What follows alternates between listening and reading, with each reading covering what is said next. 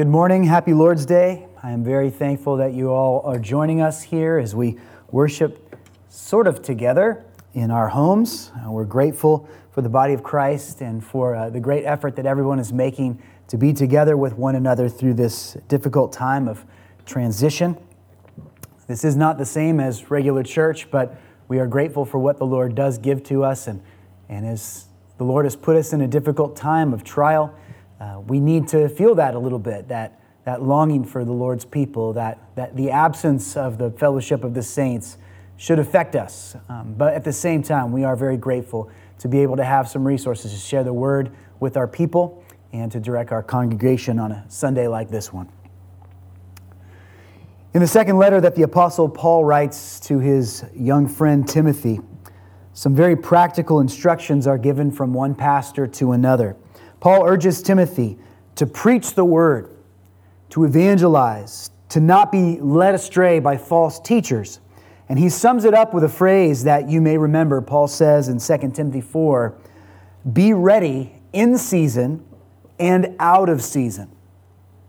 We are certainly out of season right now when it comes to active ministry at First Family Church. So many things we want to be doing, we cannot do if we also want to be obedient to the Lord and honoring the rulers that He has placed over us, and if we want to protect the sensitive of heart and body from contracting this virus. And so we aren't able to do kids club together. We don't have the opportunity to go out and reach out to the families who are drawn to the abortion clinic down the street. We have no gathering together for a meal and for conversation. These are things we just cannot do like we used to do. A great many of our endeavors have either been put on pause or have been adjusted and reimagined to some degree to fit within the confines of this new time. And yet we must continue to ready ourselves, to actively look for ways to grow in our faith and our obedience to the calling which has made us who we are. Yes, church, pray that we will return to the normal way of life someday soon. But don't let the abnormal days that we are living through right now go to waste. We have no intention of wasting our time here this morning. Rather, we will faithfully open God's book and apply it to our meek hearts, confident that the Lord will not let the seed of the gospel that is sown in us yield a barren crop. We are drawing near to the end of this book of Ecclesiastes. Koheleth, the preacher of this book, is winding down his journey by instructing us to let the wisdom that we have gathered come to life, to affect us in measurable ways.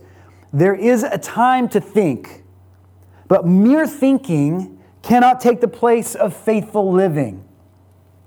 And so as we approach the end of the matter, Solomon will urge us to walk more resolutely in faith, having seen through the course of the book that we cannot navigate through life without trusting the only one who understands life and determines its meanings. So Ecclesiastes chapter 11 is where we are. I hope that you have your Bible there with you. I will begin to read, starting in verse 1.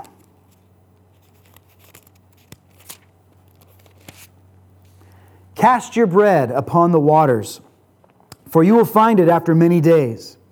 Give a portion to 7 or even to 8, for you know not what disaster may happen on earth.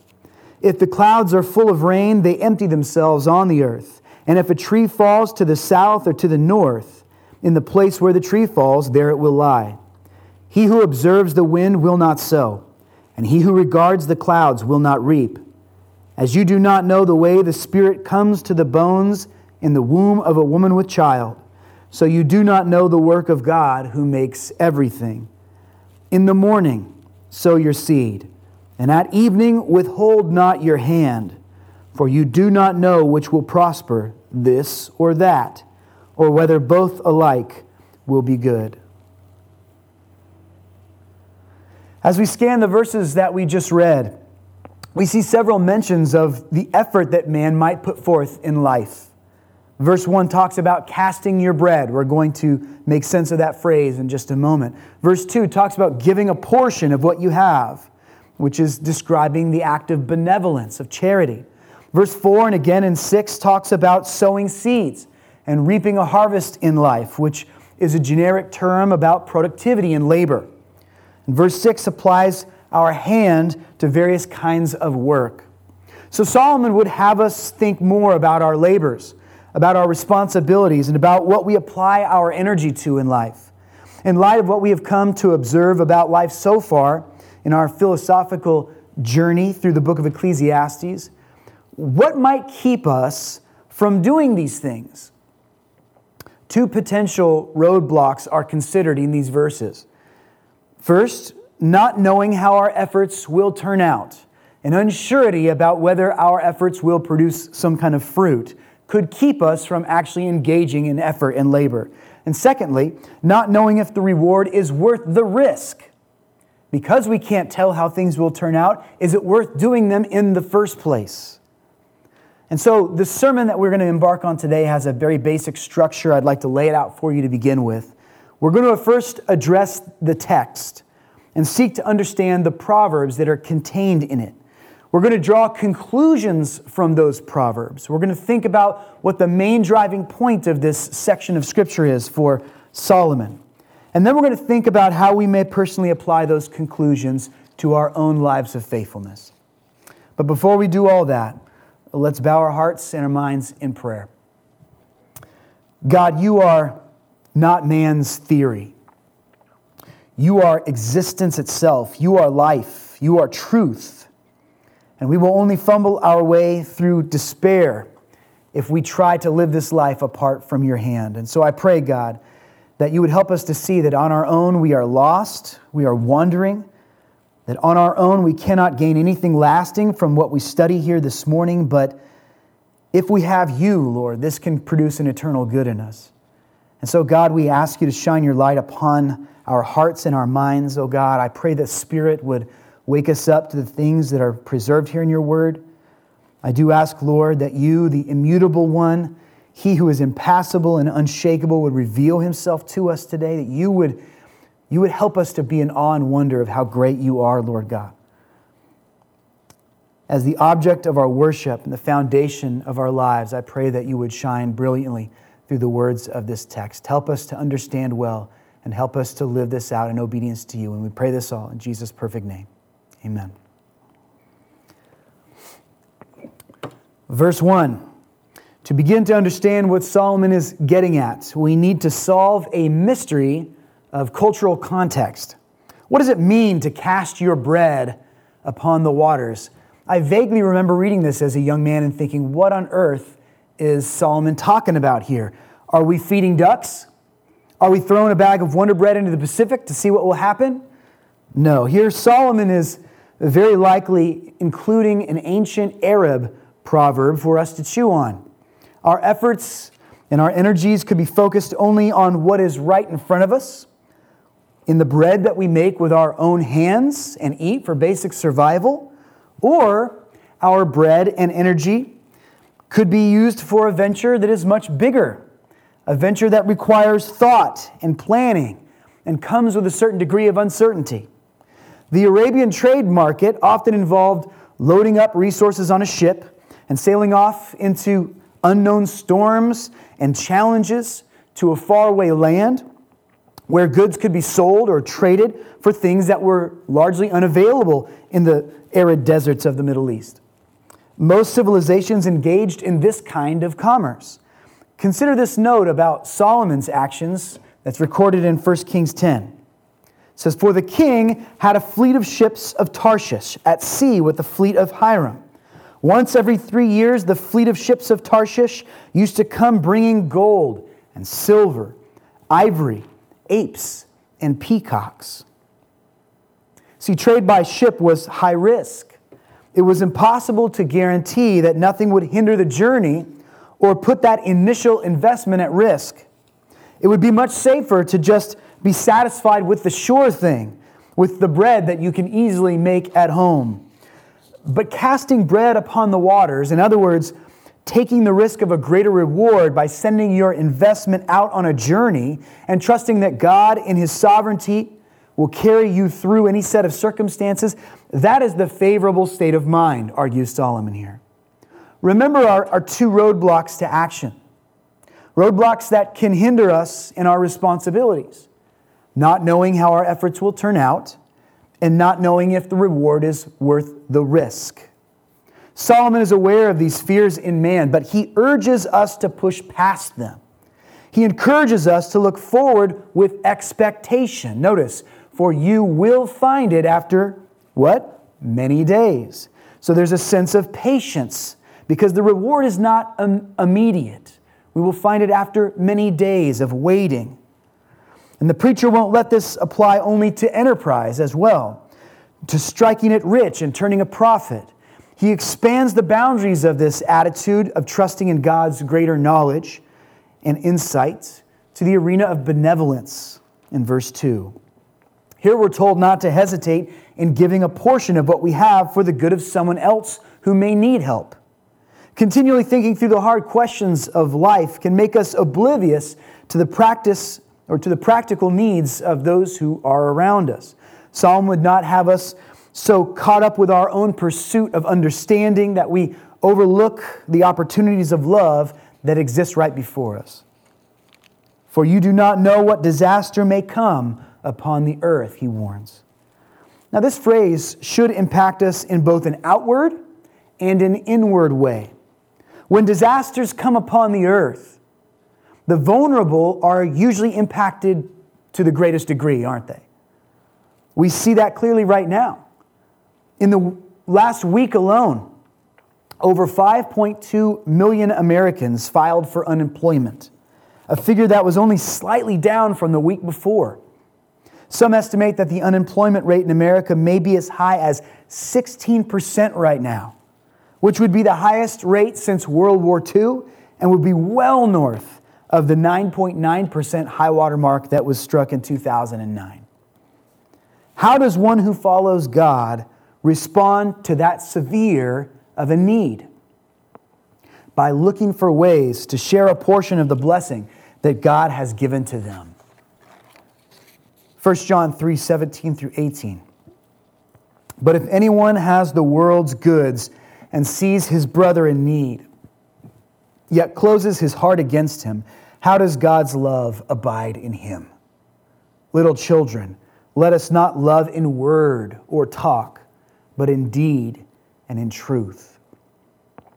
There is a secondary benefit, though, to this kind of sharing. When you show love to your neighbor, when you care for their needs and supply from your resources what they lack, then it often makes your neighbor eager to look out for you. Proverb 19:17 says, whoever is generous to the poor lends to the Lord, and he will repay him for his deed, meaning that God will see the good that you have done to others, and he will then take care of you through others when you are struggling, when you are in need of help. We don't love others only for the reciprocation we may one day receive from them, but that reciprocation is a hallmark of right fellowship and healthy community. When we consider the impact our bread might have beyond ourselves, we strengthen the people around us. And love is given greater opportunities to bloom in the community of believers. Galatians 6, verses 9 through 10 says, and let us not grow weary of doing good, for in due season we will reap if we do not give up. So then, as we have opportunity, let us do good to everyone, and especially to those who are of the household of faith. And let us not practice that generosity with a stingy heart, friends. It says, to 7 or even 8. This is a common Hebrew construct, which basically means even beyond what you would have expected, give of what God has given to you. 7 was a number of completion in the Hebrew canon. So an 8th expression of generosity goes beyond social expectations. Do you remember at the end of 1 Corinthians, where Paul in chapter 16 urges his Corinthian friends, put something aside and store it up as he may prosper, so that there will be no collecting when I come. He's urging them to think about the other churches, many of whom are going through deep trial, and many of whom are very impoverished right now. He's saying, put some of your abundance aside in a special fund, so that when I come, I can take that back to your brothers and sisters who are hurting. Consider how much we have prospered, church. Consider how well we are doing, even the poorest among us. We are rich in opportunity, aren't we? We are blessed by the community of saints. We enjoy so much freedom and so much abundance. Can we dare to ignore how He has already prospered us? Or even worse, do we dare to complain because someone has more than we do? Ephesians 1 reminds us that the Father has blessed us in Christ with every spiritual blessing in the heavenly places. How little have we lost? Even though the pandemic crisis, considering we have been given great riches of Christ's grace, we have so much to give to others still. Who among us doesn't have something wonderful to share with his neighbor? We of all people, Christians, can afford to risk taking a loss by being generous to one another, especially in light of the fact that we are looked after by a Father in heaven who has limitless resources. We should of all people be the most bold in risking what we have for the sake of those who have not. As we move on to verse 3 and consider the progression of Solomon's thought here, there are two natural events referenced to display the comprehensive government that God exercises over His creation. If the clouds are full of rain, says Solomon, they empty themselves. If a tree falls to the south or the north, wherever it falls, there it will lie. And this might seem just sort of like basic, obvious observation. Who is in charge of these kinds of things and the trillions of other examples of what seem to us to be random occurrences that are governed by the natural laws that God has written? With a wink, Solomon points heavenward once more. God is the one who is in charge of these things. Not you, not me, not any earthly government, not the consensus of the population of people. Nothing mortal, nothing artificial is in charge of these things. God is in charge of these things. And our scope of understanding is so minute that we may look upon the workings of nature and think that we could do it better. We might think, what a waste that God would let the rain fall in the middle of the ocean that is already so full of water when the place that I live is suffering through a terrible drought right now. What a waste. Or we might think, what a waste that this great tree falls in the forest, far away from any human eyes, and simply rots there rather than being harvested and used for some useful building project. If I were in charge, I'd surely do things differently. Friends, if we were in charge, the world would almost immediately grind to a halt. Jesus upholds the universe by the word of His power. Our words are empty babble in comparison. Though many things seem random to us, there is purpose in each one of them. Purpose that we don't quite grasp, and that God doesn't have any obligation to explain to us. The vast number of events are governed with an awareness that we cannot comprehend. And yet all the natural processes play out in such a way that the creation continues on in harmonious order. And this despite the fact that it has been infected by our sin and our rebellion against God. Our sin, of course, is the reason why there is death in this world. It's the reason why viruses are something we even have to contend with, because we have ignored the commands of a life-giving God. And the consequence of that is not only physical death, but spiritual death, detachment from the source of real life that we were designed to rely on every hour of every day. Rather than being frustrated that God doesn't bother to explain everything in His complex world, we would benefit from simply trusting that this God who has thus far sustained us will continue to do so as we move forward in faith. Verse 4 constitutes a warning about being overly concerned with how things will turn out, which is something we have far less control over than we think that we do. Ecclesiastes 11:4, he who observes the wind will not sow, and he who regards the clouds will not reap. What is that talking about? It's talking about a farmer who looks out at the work that needs to be done on his farm, but he sees a multitude of excuses why he shouldn't go put his hand to the work. Man can always find an excuse to not work, can't he? I've already done my part. I don't know why you want me to pitch in. Or, I'm not the best man for the job. There are other people far more qualified than me. Why would you want me to pitch in right now? Why would you want me to do that work? Or the classic, I would love to help right now, but I've got this other thing that's really important that I'm doing.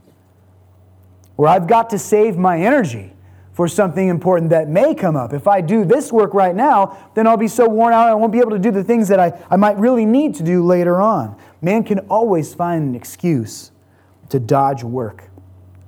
And if I can make my laziness look like caution and sensibility, then others might even applaud me for being lazy. And that's a double win, right?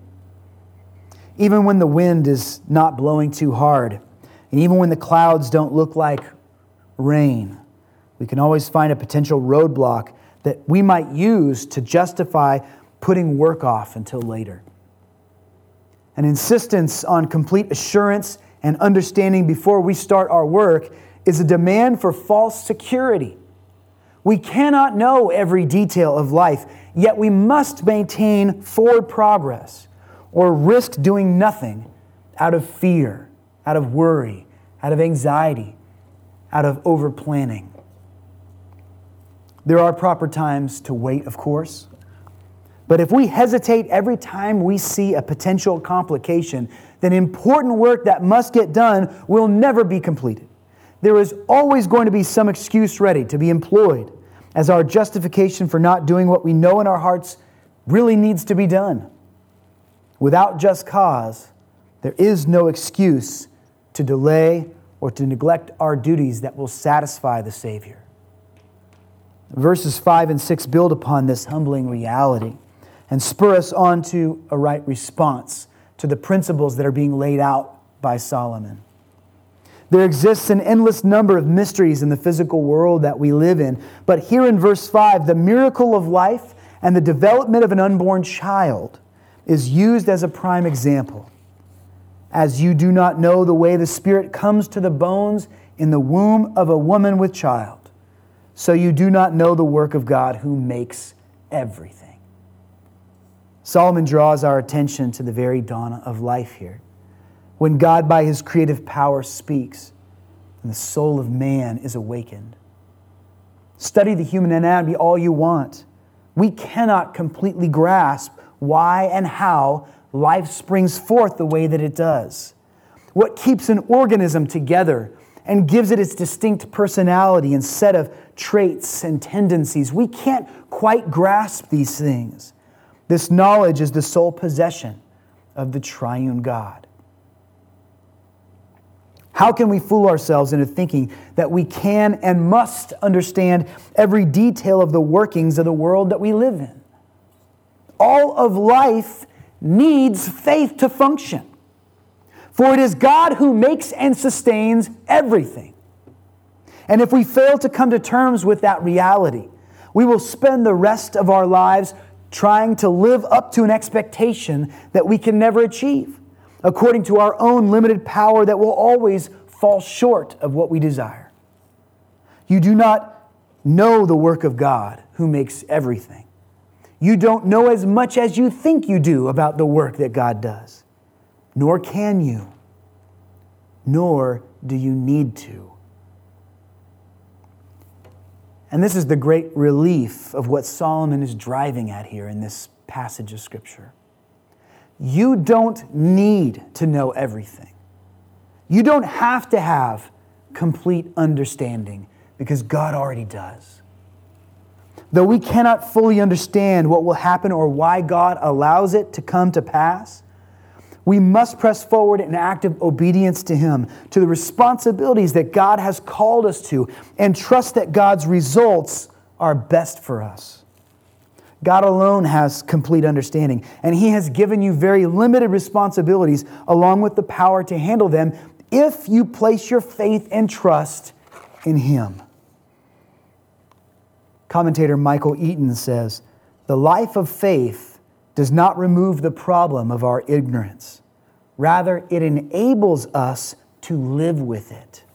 Faith flourishes in the mystery of providence. It does not abolish it. In fact, that mystery can become to us one of our greatest joys if we learn to put our faith and trust in what God is surely doing." Solomon's concluding instruction is this: sowing will come with its inefficiencies. But if you do not sow, there will be no good reaping. You've got to move forward with life, even if you can't anticipate every outcome, even if you can't guarantee a successful return for your efforts.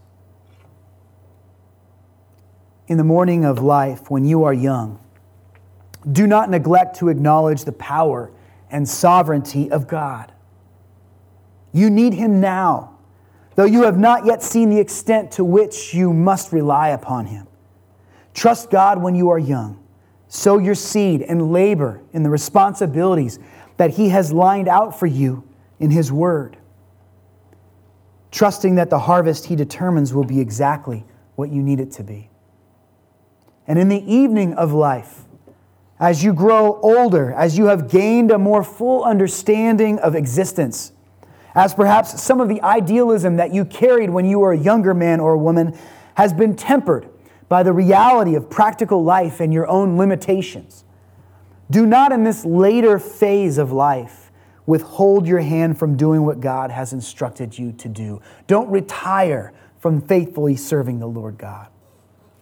We will take courage if, through it all, through our stumbling and uncertainty, as we walk forward one step at a time, we never lose sight of the fact that God has sovereign grip on all that is beyond our grasp. Isaiah 55, 10 through 11 says, "For as the rain and the snow come down from heaven, and do not return there, but water the earth, making it bring forth and sprout, giving seed to the sower and bread to the eater, so shall my word be that goes out of my mouth. It shall not return to me empty, but it shall accomplish that which I purpose, and shall succeed in the thing for which I sent it." In other words, God's word never returns void. And here the phrase, the word of God, according to Isaiah, means everything that He declares will come to pass. That includes His revealed will, what we have written down for us in the Holy Scripture. And it also includes the aspects of His will that He has chosen not to reveal to us. God will say, He declares, and so it will be. His word goes out, and it is accomplished, and it is always good. So do not withhold your hand. Do not forsake action just because you lack complete understanding or surety. Now, this call of action is not the same as a certain shoe company's slogan, "Just do it." Just do it is a command without a purpose. Nike doesn't care about why. They just assume you make up your own why. All Nike knows is that if you're not doing it, then you're not wearing out your shoes. And if you're not wearing out your shoes, you're not buying more Nikes. And Nike isn't making stacks of cash. They want you to do it because they want to profit from you doing it. So Nike doesn't really care or concern itself with the why. In fact, the world is not able to adequately answer the why questions of life. Why should I just do it? Why should I do anything? For the sake of man's further evolution? Should that be the motivating power behind my activity in life? Should I do it for the sake of a better society? If so, according to whose standard? Which one of the billions of us gets to determine what is better or what is worse? The godless world can only find motivation in the ultimately cheap and temporary cause of because it makes me happy. But there is a much greater why. Why should I engage in hard work? Why should I give to those who have needs? Why should I sow even though I'm not sure I'll reap? Why should I apply my hand to hard work, even if it might not benefit me directly? Because though I am not sovereign, the God that I serve is sovereign. And He is making all things work together for the good of those who love Him. We are not designed, friends, to sit by idly. We are not designed to do nothing. We are designed to bear God's honorable image. We were not created to know everything. We were created to be in awe of the one who knows everything and to give Him the worship that He deserves. Let's conclude by considering how this principle applies to our life as Christians, as disciples of Jesus Christ. It applies to faithfulness itself. Have you surrendered your life to Christ Jesus? Have you seen the reality of your own sin? Have you seen the sacrifice that Christ made by going to the cross willingly and suffering like a criminal, like a sinner, in the place of sinners? Have you heard the word preached that brings hope, which reveals to us that though our sin is great and the consequence of it is dire, that there is a free gift of grace that God is willing to give to anyone who will trust in Jesus Christ? If you have heard the gospel and it kind of scares you a little bit, that Jesus is willing to be your Lord and nothing else, that He says, "Let me be your king and I will save you from your current state." If that scares you a little bit, is it possible that you've been using the question mark as an excuse to not put your faith and hope in Him? Is it possible that you've been hiding behind unanswered questions that may or may not have answers out there because you are afraid of letting God be God? You're not ready or willing to relinquish what seems to be control of your life. Friend, how much control do you really have over your life? As you have tried to govern yourself, as you have ignored the law of God and walked in your own way, how much control has that really brought to your existence? What is holding you back from trusting the only one who really knows the depth of your heart and yet would still love you, though He knows how black and dark it is? What keeps you from saying yes to Christ? There is a cost to discipleship. You have to be willing to exchange the mirage of self-control for a new life of righteousness and dependence on the one who can save. You must learn to trust that Jesus is superior and that you cannot live without Him. It is worth it to hand over your freedom to Him. He will not steer you wrong, for the freedom that He has to give back to you is greater than anything you could try to scratch out for yourself. Ask yourself this important question this morning. Do you think you can truly achieve what you want in life apart from the God who sustains life? Do you honestly believe you can live in the existence that He governs, that He rules over, and pretend as if He's not even there? Do you think that the very life that you are living right now, that He sustains, that you can somehow come to satisfaction and peace and contentment, and do so while completely ignoring Him and disrespecting the law of morality that He's given to you? Do you think that's even possible? Solomon says it is not. Because what you want is to not die. Or even if you've convinced yourself that maybe 80 or so years on this earth is enough, you'd be content and satisfied with that, you still don't want to live on in judgment for eternity.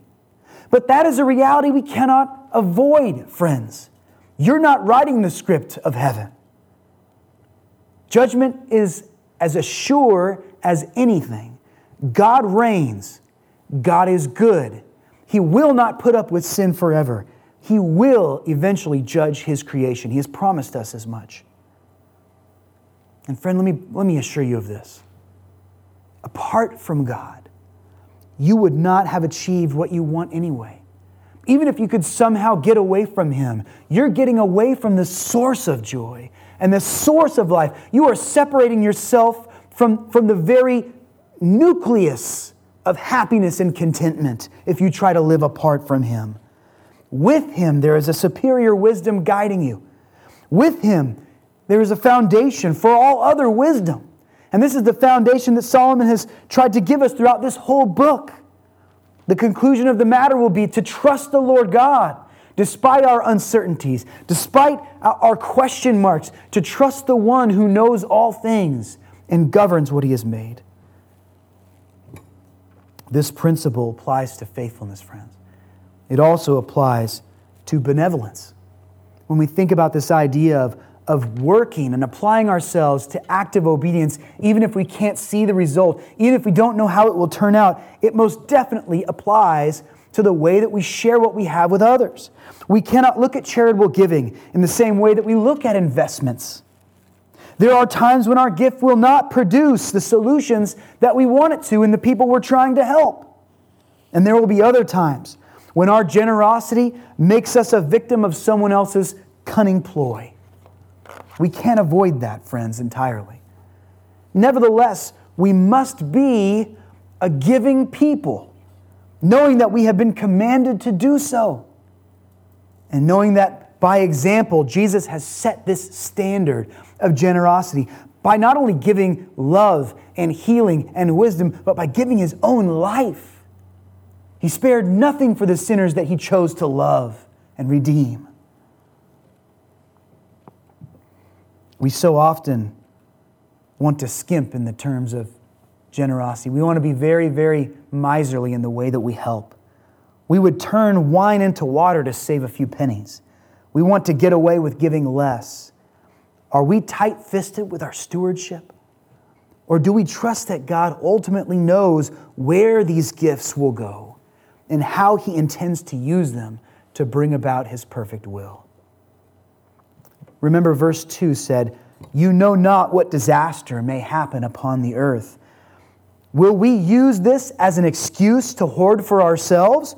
Oh, I can't give to you. I don't know what bad thing is down the road for me. Yes, I have extra, but I can't spare it for you because I need to keep that in case something goes wrong in my path. Is that how we're going to use verse 2? Or are we going to use it in a way that is generous, in a way that mimics the giving heart of God? I have an opportunity to give to you right now. God has given me abundance now. And maybe later on in life, I won't have as many resources to share. So by all means, now that I have much, may I be generous and give much to others. I don't know if I'll be able to enjoy that giving later. So that what God has given to me now becomes what God can use for His glory right now. It applies to benevolence. This principles that Solomon gives to us also applies to our evangelism. Our efforts to reach people with the gospel often require relatively high amounts of time, of energy, and of patience. Evangelism, friends, begins in prayer. It doesn't begin in a conversation. It begins in prayer at the throne of God as we bow before Him. Are we willing to take the time to lift up the lost before the Lord? Trusting that our hours that we spend pleading for their souls is not time wasted, even if those individuals never come to the point of believing in Jesus Christ. Evangelism is often a long-term endeavor. We may become pessimistic with those that we have tried to reach before and think to ourselves, it didn't work last time. Why would I spend my efforts on evangelizing that person now? What's changed? We may paralyze ourselves with worry over how that person will react if I try to talk to them about something so controversial as faith in Jesus Christ.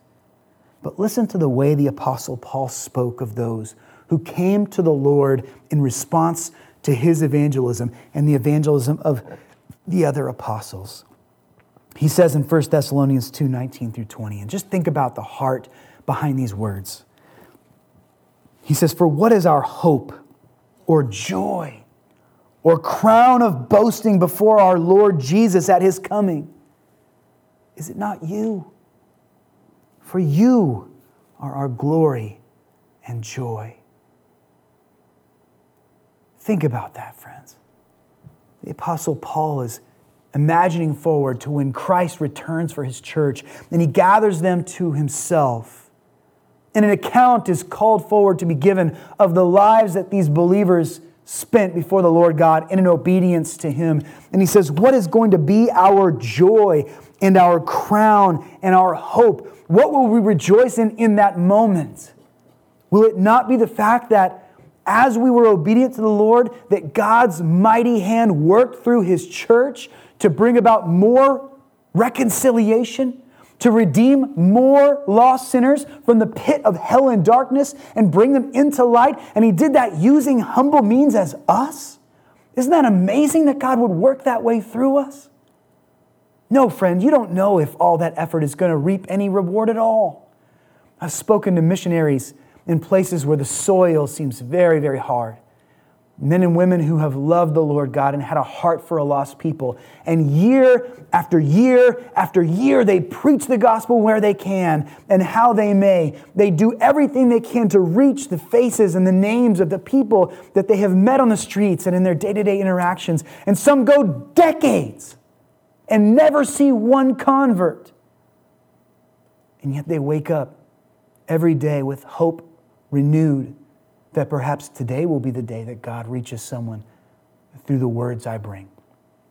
Maybe today we will see the first of many in this land which right now is desolate, but may one day be vibrant with fruit for God. No matter how hard the work and whether or not we get to see the fruit of it at all, we must be faithful to the commission and leave the results up to our God. And finally, we must apply this to prayer. And there are several other areas of our life where this principle of moving forward in faith, even though we can't see the result, could apply. But let us end by applying this to our prayers.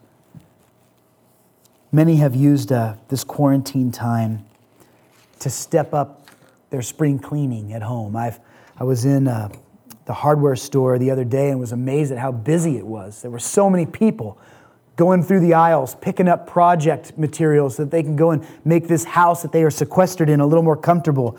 And they've decided that now they will try to fix the things which before they didn't have time to get to. And I find that when I'm doing work around the house, the most satisfying jobs to me, in the moment at least, are often the ones that we see the biggest difference in immediately. I love to go out to a lawn that is full of tall grass. I love to see all the weeds and the cracks and the overgrown bushes. I like to spend a couple of hours with the lawnmower and the weed whacker, and then to be able to see and smell and sense that everything is now finally in order. You get immediate gratification from going out and mowing your lawn and putting your yard back to looking good again. But some of the most important jobs are not about some huge difference that you can immediately see. When you're out shopping for your groceries and one of the employees is robotically wiping down every shopping cart handle with a Clorox wipe, you don't necessarily see the impact that effort and work is making. But you've sure come to appreciate that it's accomplishing something important, whether you see it or not, haven't you? I'm grateful for those individuals who are trying to do all they can to keep us from getting sick so that we don't have to suffer through a serious disease, which could even put us in the hospital. The things that Christians do to honor the Lord probably are seen by those who don't trust in Jesus Christ like a practical waste of time.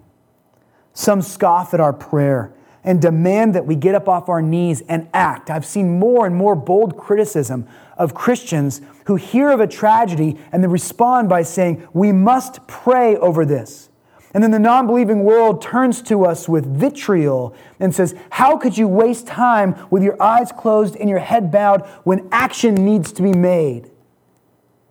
Friends, I would posture to you that no greater action is made than when you are on your knees, appealing to the only one who determines how things will turn out. Some laugh at us for spending part of the precious weekend of rest under the teaching of some ancient book that hasn't been relevant for centuries in their eyes. Many see our praises to God and our voices lifted up as nothing more than empty liturgy because they lack the love for God that we have come to adore. This God who is so generous and so kind. This God who has showed us such incredible mercy and patience. Because they don't know this God, they don't see the worship of this God as worth time.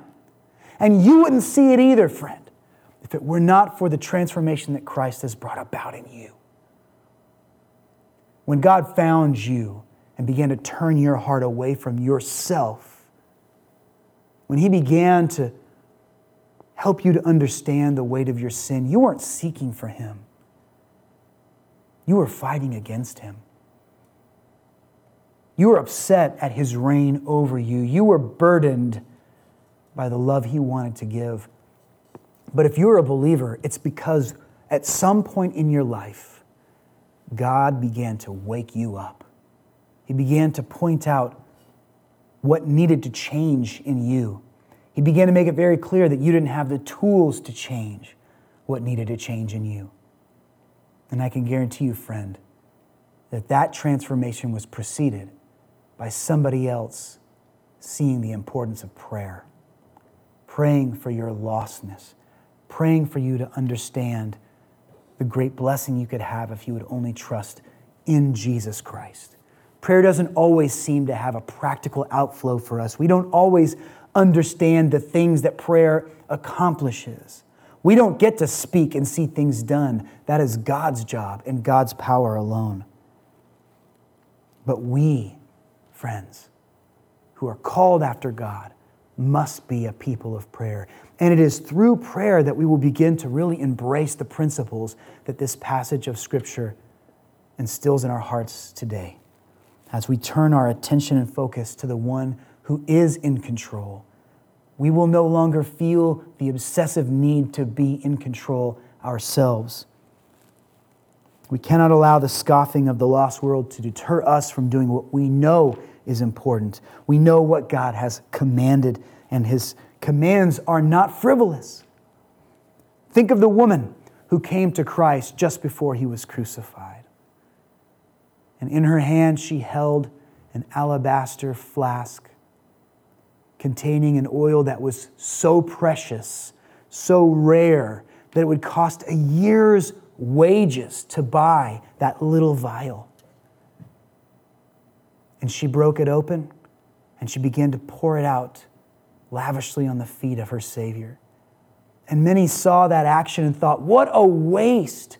Why would you put such an investment on the floor like that to the dirtiest part of Jesus? You could have taken that and used it for some other good. Was this woman casting her bread upon the water, never to see it return? No. She was loving Jesus, the one who deserves more than anything else in this universe to be the object of our love and affection. She was not casting her bread upon the waters only to see it sink or become soggy. She was investing wisely by obeying the Lord God and honoring Him with her everything. Remember that even the cross seemed wasteful to the disciples. The disciples who wanted to see God's kingdom come. And when they first heard Jesus begin to speak about how He would be nailed to a cross, He would be executed for His righteousness, they denied that Jesus would have to go through that. They couldn't imagine it. They couldn't fathom that the Messiah that God would send would allow Himself to be put to death. What a waste, they thought. And yet they would soon see the beauty of the plan that God had in store for them. They would eventually look back upon that cross not as a waste, but as the very portal to their life. That through that cross, through the death, burial, and resurrection of God's Son, those who deserve to be punished and set apart from Him eternally could have their debt paid in full by His blood, that they might stand before Him washed and clean, and with the righteousness of Jesus Christ Himself accounted to them. Do not second guess God's plan, friend. Embrace your responsibility and trust the results of life to God. Father God, we thank You for Your word, which sometimes seems so contrary to our reason. We've gone through a period in history where the Enlightenment has tried to teach us that there is nothing we can trust more than our own intellect. Lord God, how many failures of mind do we have to put ourselves through before we realize that our intellect are limited things, often erroneous, often wrong. Lord God, let us suffer as much as necessary from our own mistaken grandeur, our ideas that we know, that we can understand, that we can direct and determine our life the way we want to. Allow us to suffer as much as is necessary before our eyes will be opened up to the truth that we are only content when we trust you and your greater mind. Lord God, our great confidence needs to be in you, the giver and the sustainer of life.